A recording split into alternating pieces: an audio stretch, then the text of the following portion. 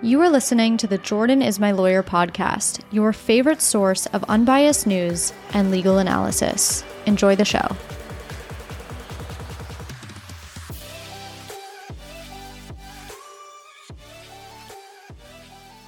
Welcome back to the Jordan is My Lawyer podcast. Happy Friday. I have a lot of news for you today. So I have 3 full-length stories, and then I have 5 notable mentions. So the notable mentions, if you remember from a couple of episodes ago, that's when I cover stories in 2 minutes or less. So very, very brief, summarized versions of some of the headlines you have probably seen.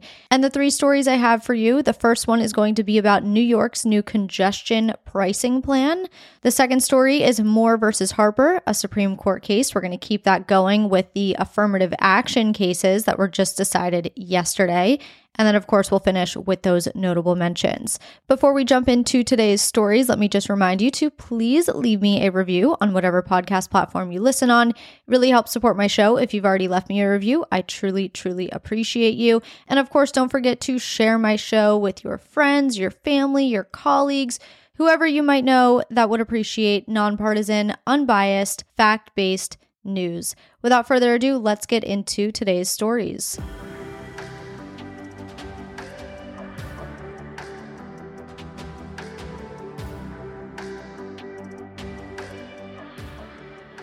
On Tuesday, New York's governor announced that New York is going to be the first state in the nation to have a congestion pricing plan. Think of it like this: the tolls that you have to pay on the highway, depending on where you live, but instead, these are tolls on the streets of Manhattan, more specifically, the Central Business District of Manhattan. This announcement comes after New York City was cleared last week by the Federal Highway Administration to move forward with the plan. And the government's approval basically gives contractors up to 310 days to complete the design, the development, the testing, as well as the installation of the tolling system and the equipment. In a press conference on Tuesday, Governor Hochul said, "We are going to be the very first in the nation, the very first city of America to have a congestion pricing plan.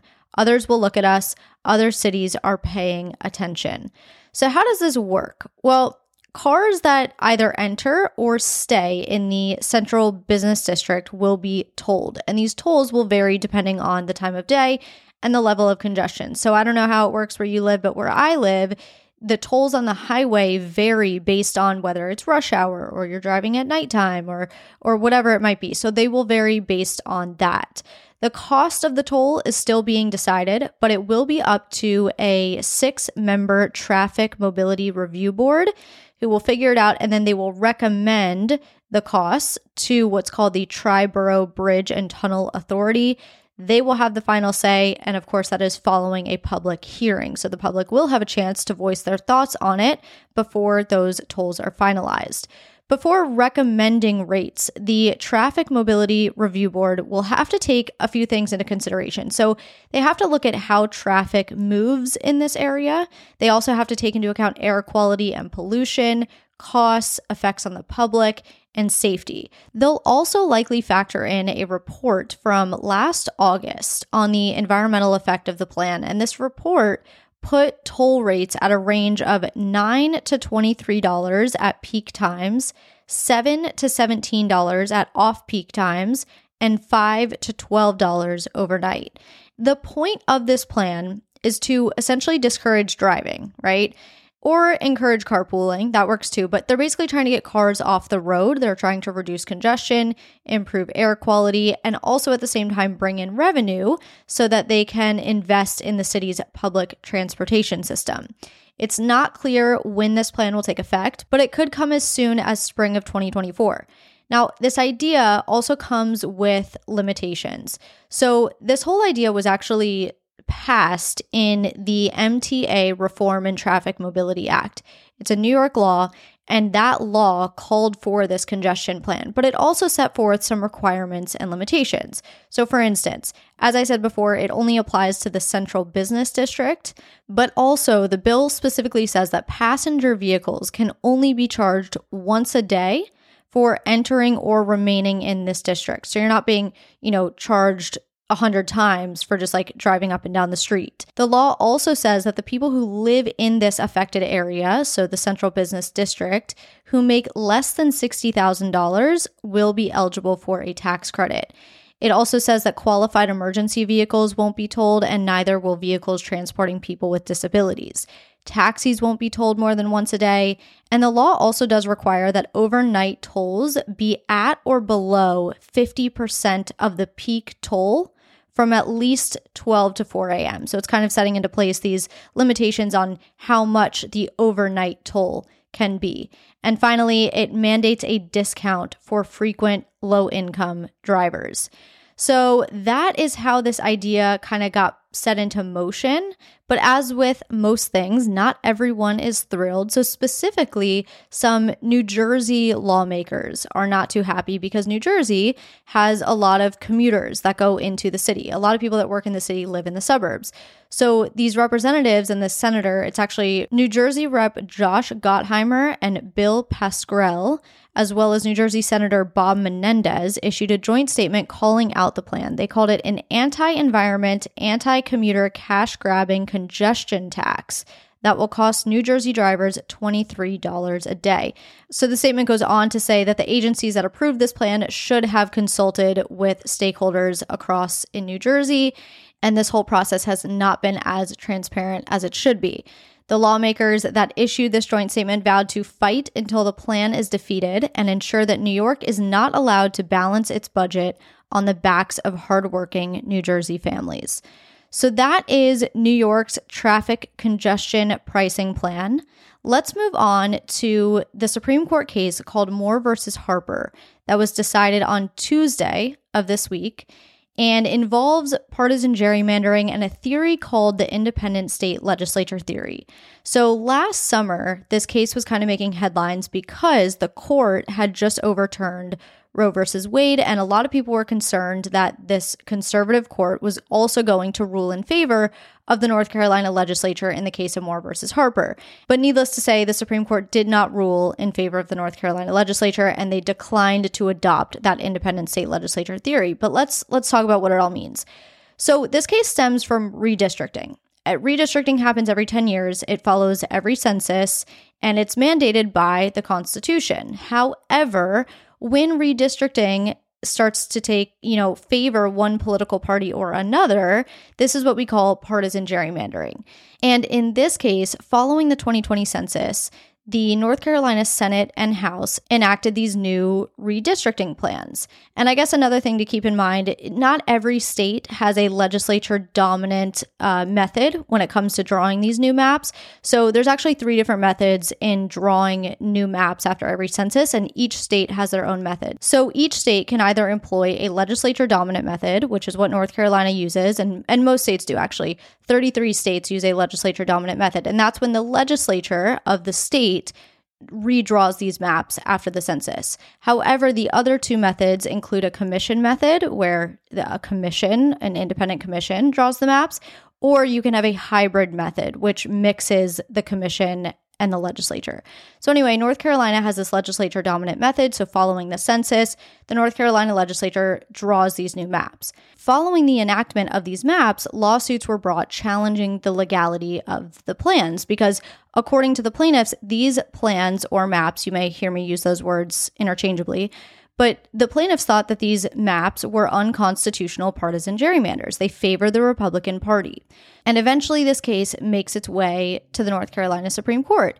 And the North Carolina Supreme Court says, yeah, in fact, these maps are unconstitutional and they must be redrawn.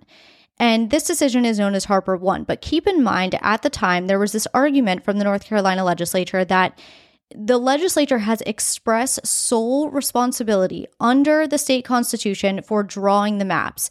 And if the courts get involved in that, the courts would be usurping the political power and prerogatives of an equal branch of government. And once the court embarks on that slippery slope, there's really no corner of the legislative or executive power that the judicial branch could not reach into. And so the argument from the North Carolina legislature is, look, we have sole authority in making these election rules. You guys as the court cannot intervene and get in our way. But the North Carolina Supreme Court says, no, you got to redraw these. To keep this brief, new maps are redrawn despite the state legislature arguing that, courts have no authority to intervene in election rules. And these new maps eventually make it back to the North Carolina Supreme Court. Now, keep in mind, this is after the 2022 election, and I'm saving a lot of time here in this explanation. I do have an episode specifically about the entire procedural history of this case.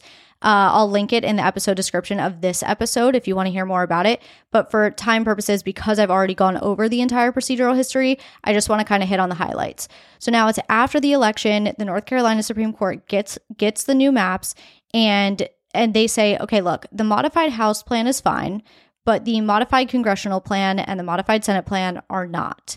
And what they say is, we still stand by the parameters we set forth in our Harper 1 decision as to how to draw these maps, but that's not the end of the road. There's still other things that you have to consider in drawing these maps and making sure that they're constitutional. And it just so happens that that decision is handed down at the end of 2022.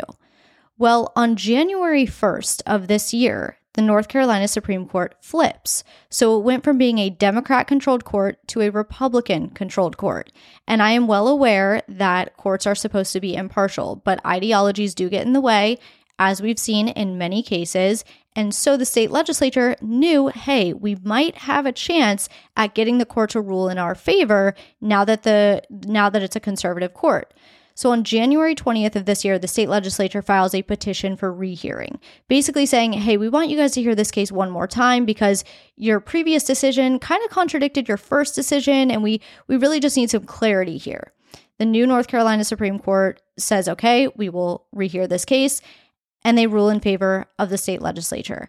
And the court says that the courts cannot get involved in the legislature's drawing of the maps. So what they said is, you guys need to go back to the drawing board, draw new maps. So let's start from scratch. But this time, the court cannot interfere. It is completely up to you. You guys have sole authority. The courts can't get involved. So keep in mind that once the Supreme Court heard this case, the question wasn't whether the North Carolina maps were unconstitutional as partisan gerrymanders. The real question was whether a court can check on the state legislature. Can the court get involved with the legislature's authority to make election rules? And that is the decision that the Supreme Court just released on Tuesday. And what the court said is that the Elections Clause does not vest exclusive and independent authority in state legislatures to set the rules regarding federal elections, nor does it insulate state legislatures from the ordinary exercise of state judicial review. So the opinion talks a lot about, Marbury versus Madison, that's a case from way back when, where judicial review and the separation of powers was first established. And it says that the state legislatures are not immune to that. So judicial review can still happen here. So what this means going forward is that in those states that use a legislature-dominant method in creating these redistricting maps every 10 years, the legislature will continue to do so. So it is still within the legislature's authority to draw those maps. But the Supreme Court clarified that, yes, a state court can come in, they can deem the maps constitutional or unconstitutional. The legislature does not have sole exclusive authority, which is what's alleged in that independent state legislature theory.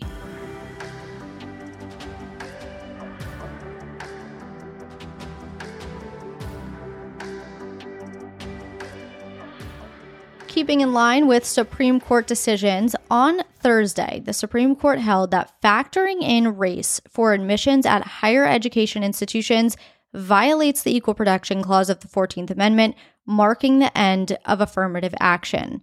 Let's talk about this. So there were two lawsuits challenging affirmative action. One of them was Students for Fair Admissions versus University of North Carolina. The other was Students for Fair Admissions versus Harvard. The issues were the same, but varied slightly. So the overall issue and question for the court was, are race-based admissions programs constitutional? But the way that they varied was that in the North Carolina case, the court was to answer whether factoring race into the admissions process violated the Equal Protection Clause, whereas the Harvard case asked, does factoring race into the admissions process violate Title VI of the Civil Rights Act? So you probably noticed that when I mentioned the holding, I only mentioned the Equal Protection Clause. I didn't mention Title VI. And the reason for that is because the court clarified in the opinion, they said discrimination that violates the Equal Protection Clause and is committed by an institution that accepts federal funds, like Harvard does, also violates Title VI. So the analysis is the same. They consolidated these two cases into one opinion because the analysis is the same. Now let's talk about how the court got here, because this is what I like to do. I like to explain the court's rationale so that, yes, while you guys hear how the court ruled when you read the headlines, not all outlets explain how the court got there. So let's talk about that. But before we do that, let's first run through how the admissions process works at each school, because I want you to get an idea of what we're looking at here. At Harvard, each application goes through this initial screening. And in that initial screening, each application is given a numerical score, and it's based on 6 categories: academics, extracurriculars, athletics, school support, personal, and overall. And in that overall category is where the reader of the application considers the applicant's race. So then these applications go to subcommittees, and these are called regional subcommittees. And each regional subcommittee will review applications from a particular geographic area or region. And at this stage, where the subcommittees are reviewing the applications, race is also taken into account. So then it goes to the full admissions committee, who sits down and begins their deliberations. And in the deliberations, they talk about the relative breakdown of applicants by race. So this is a general breakdown. It's not applicant by applicant. And the reason for this, Harvard says, is to ensure that there's no dramatic drop off in minority admissions from the prior class. From here, if the majority of the admissions committee votes on an applicant, that applicant is considered tentatively accepted. And at this point, the racial composition of the tentative applicant is disclosed to the committee. So before, it was kind of a general look at the racial breakdown, whereas here it's individualized. So they're looking at the racial composition of the specific tentative applicant, and the racial composition is disclosed to the committee, and then the applicant will go to the final stage of the process, which is called the LOP. And the LOP list consists of 4 pieces of information for each candidate: legacy status, recruited athlete status, financial aid eligibility, and race. And from there, the absolute final list is made. UNC has a very similar process. So every applicant is first reviewed by an office reader who will assign that same sort of numerical rating to each of several categories, and they are required to consider race at this stage. The office reader will then make a recommendation on each applicant. And prior to making a recommendation, the office reader can actually give an applicant a plus depending on the applicant's race. So the office reader makes the recommendation, a committee then reviews the recommendations from the office reader, and they can either approve or reject the recommendation. And at this point, the committee may or may not factor in race. It's not required. So the Students for Fair Admissions files these lawsuits against these 2 universities, arguing that these race-based admissions programs violate both the Equal Protection Clause and Title VI. The lower courts in both cases found that the programs were acceptable. So the Supreme Court granted certiorari, which is basically review. The Supreme Court agreed to hear the case. Now, before we get into how the court reached their decision and kind of the precedent that was set out before it, let's review what the Equal Protection Clause and Title VI say. The Equal Protection Clause of the 14th Amendment says that no state shall deny any person the equal protection of the laws. And as the Supreme Court notes in their holding, proponents of the Equal Protection Clause describe its foundational principle as not permitting any distinctions of law based on race or color. Now, Title VI says that no person in the United States shall, on the grounds of race, color, or national origin, be excluded from participation in, be denied the benefits of, or be subjected to discrimination under any program or activity receiving federal financial assistance.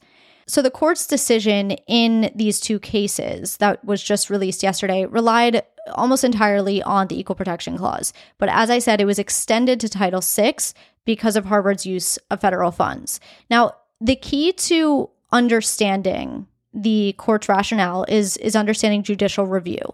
In the Supreme Court, there's what's called judicial review, and it's how the court reviews an issue. And how the court reviews an issue depends on what the issue is. So there's 3 different tests depending on what the issue is. There's rational basis, which is typically the easiest to overcome. There's intermediate scrutiny, and then there's strict scrutiny. And for the sake of this conversation, we're going to focus specifically on strict scrutiny because that's what applies here. It's the highest standard of review, and it applies when the Equal Protection Clause is at issue. So in this case, because the question was, does the admissions process, violate the Equal Protection Clause, strict scrutiny applies. And what strict scrutiny asks is this. Number 1, is the challenged issue, so in this case, race-based admissions, is it used to further compelling government interests? Now, don't take government so literally here. In this case, we're talking about universities. So in other words, does factoring in race help further the university's interests? And of course, those interests must be what the court deems as compelling. The second part of strict scrutiny is the government's use of race narrowly tailored or necessary to achieve that interest? So now that we've covered strict scrutiny, let's now talk about previous Supreme Court cases dealing with affirmative action. The first case at the Supreme Court level to consider whether a university can make race-based admissions decision was a case called Bakke. And this is in 1977. So Alan Bakke, he was a 35-year-old white man. He applied to medical school at University of California twice, and he was denied both times. Well, the school reserved at the time 16 spots of each entering class of 100 students, specifically for qualified minorities. And this was a part of the school's affirmative action program. The problem was Bakke's qualifications exceeded those of the minority students. So he sued, alleging that he was excluded from admission solely based on his race because it clearly wasn't his qualifications. And in that case, the court said, look, you can have, race-based admissions are fine, but there are certain limitations. So race can only operate as a plus in an applicant's file. A university can't have a quota system with a specific number of seats reserved for people in a particular ethnic group.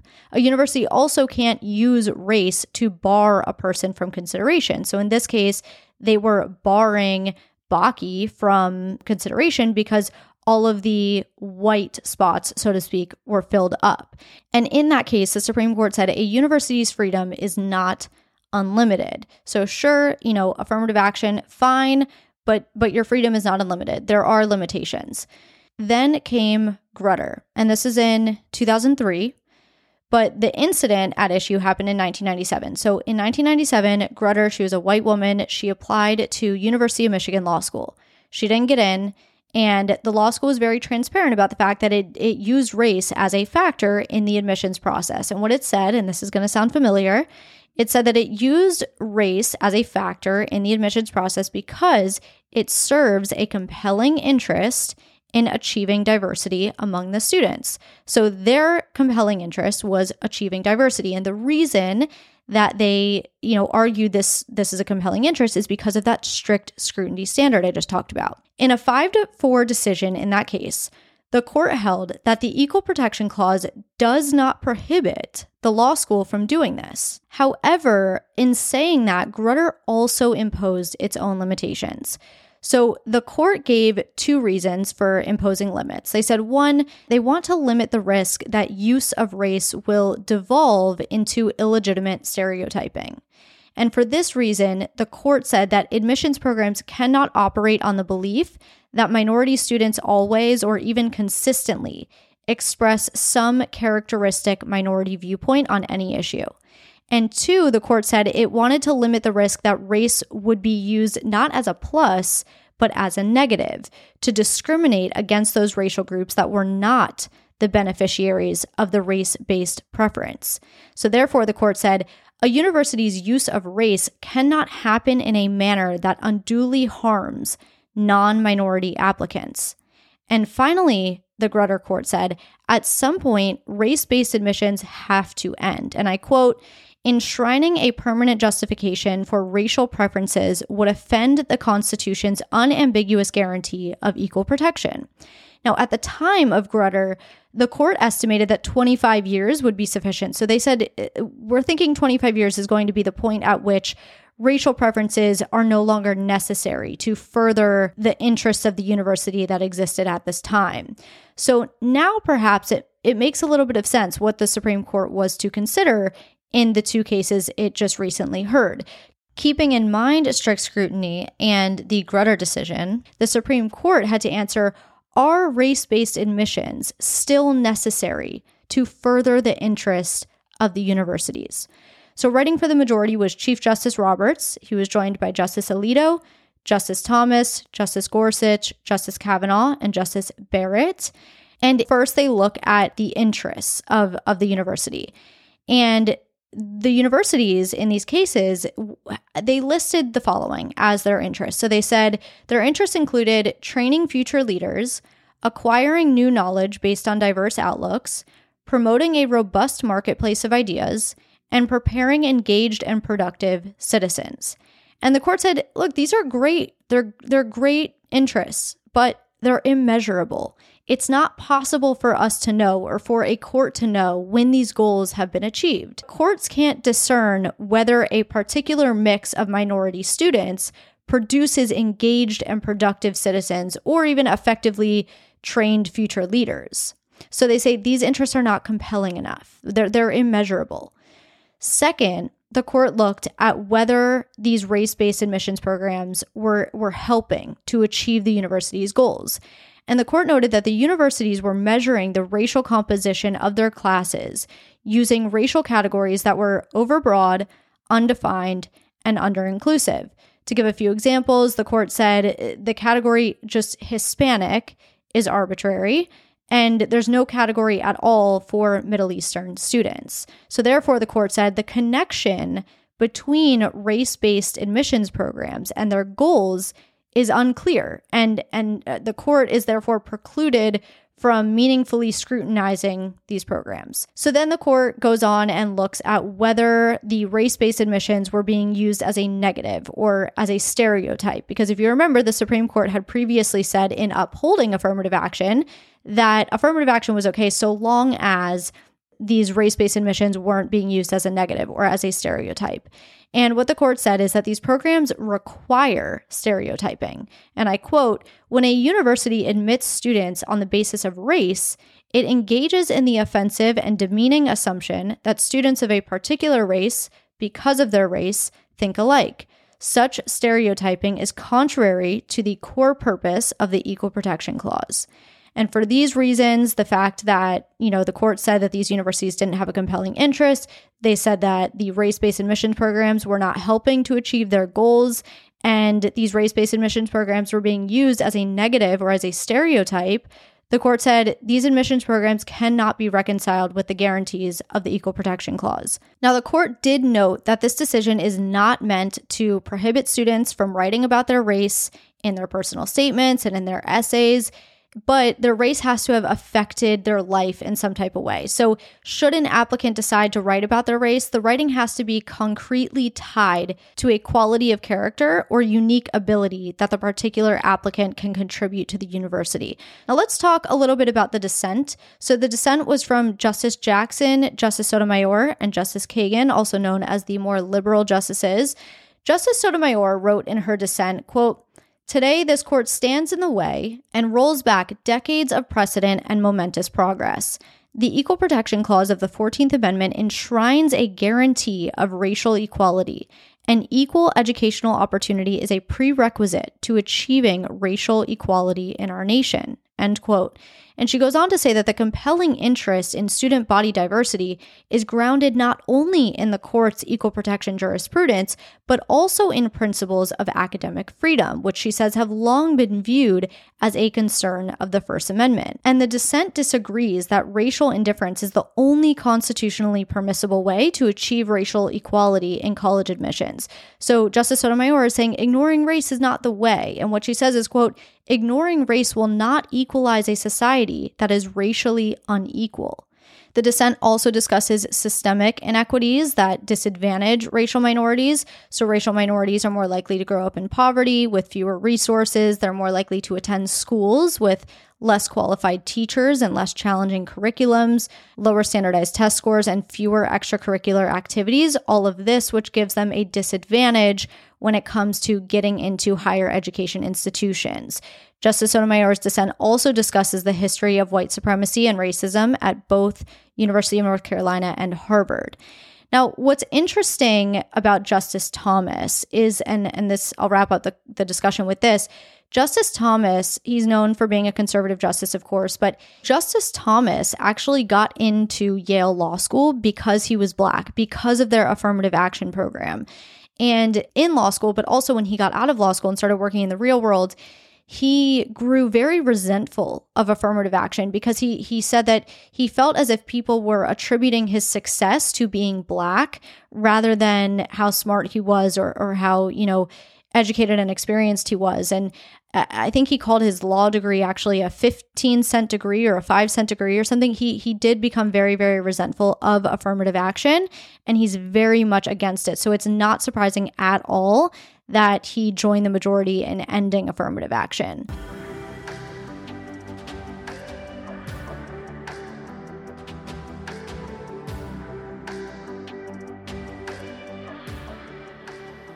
We have 5 notable mentions today. Notable mentions are covered in under 2 minutes, so let's get into it.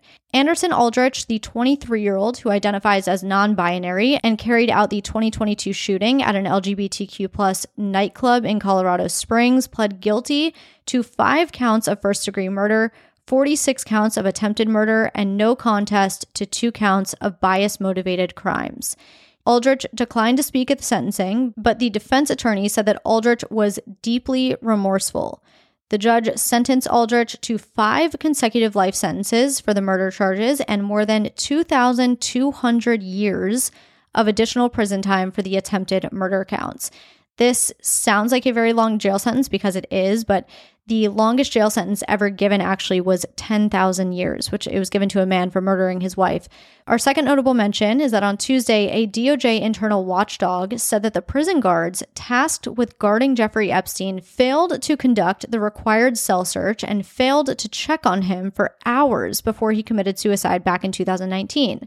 And the report singled out 13 prison employees for misconduct and dereliction of their duties, saying that their actions, or in this case it would seem inactions, allowed Epstein to be alone and unmonitored from 10:40 p.m. until the time he was discovered the next morning at 6:30.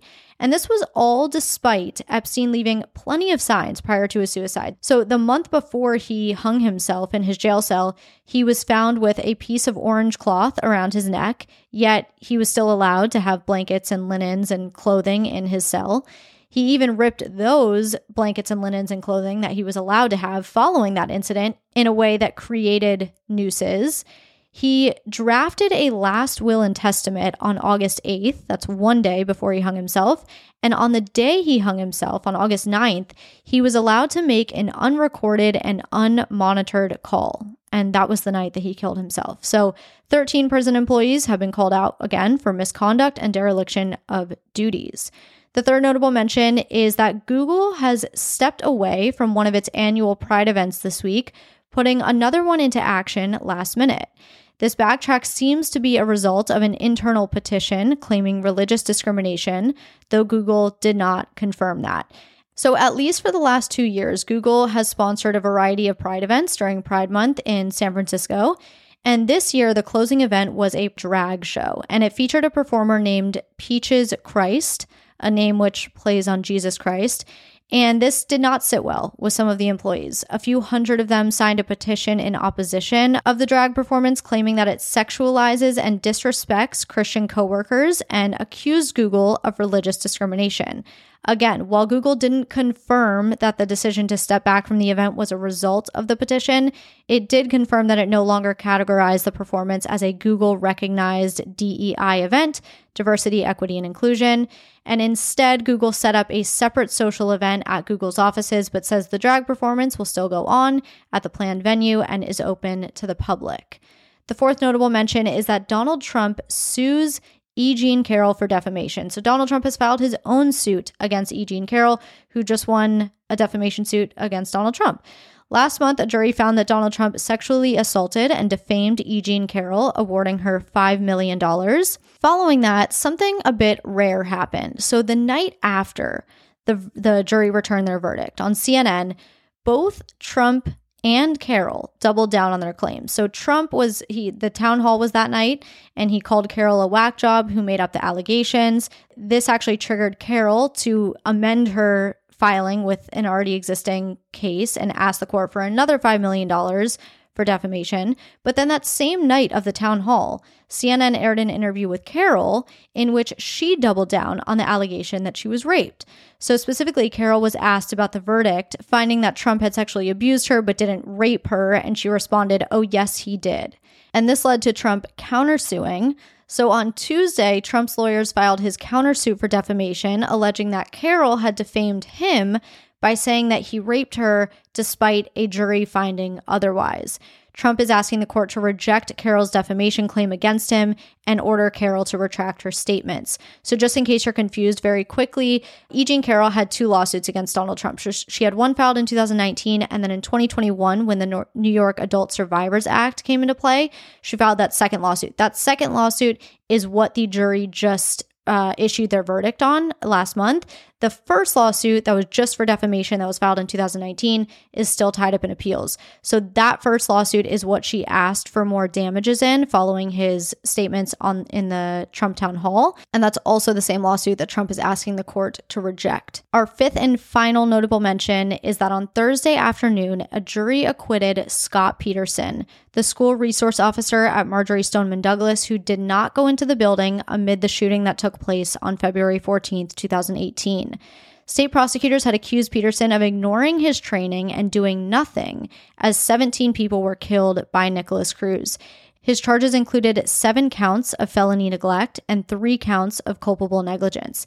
An interesting note about this is that Florida doesn't have any laws that would have required him to go into the school as an officer. Like, there's nothing requiring him to put his life on the line. So instead, prosecutors chose to argue that he was a caregiver and he had a duty to protect the children. And because he didn't, he basically neglected the children.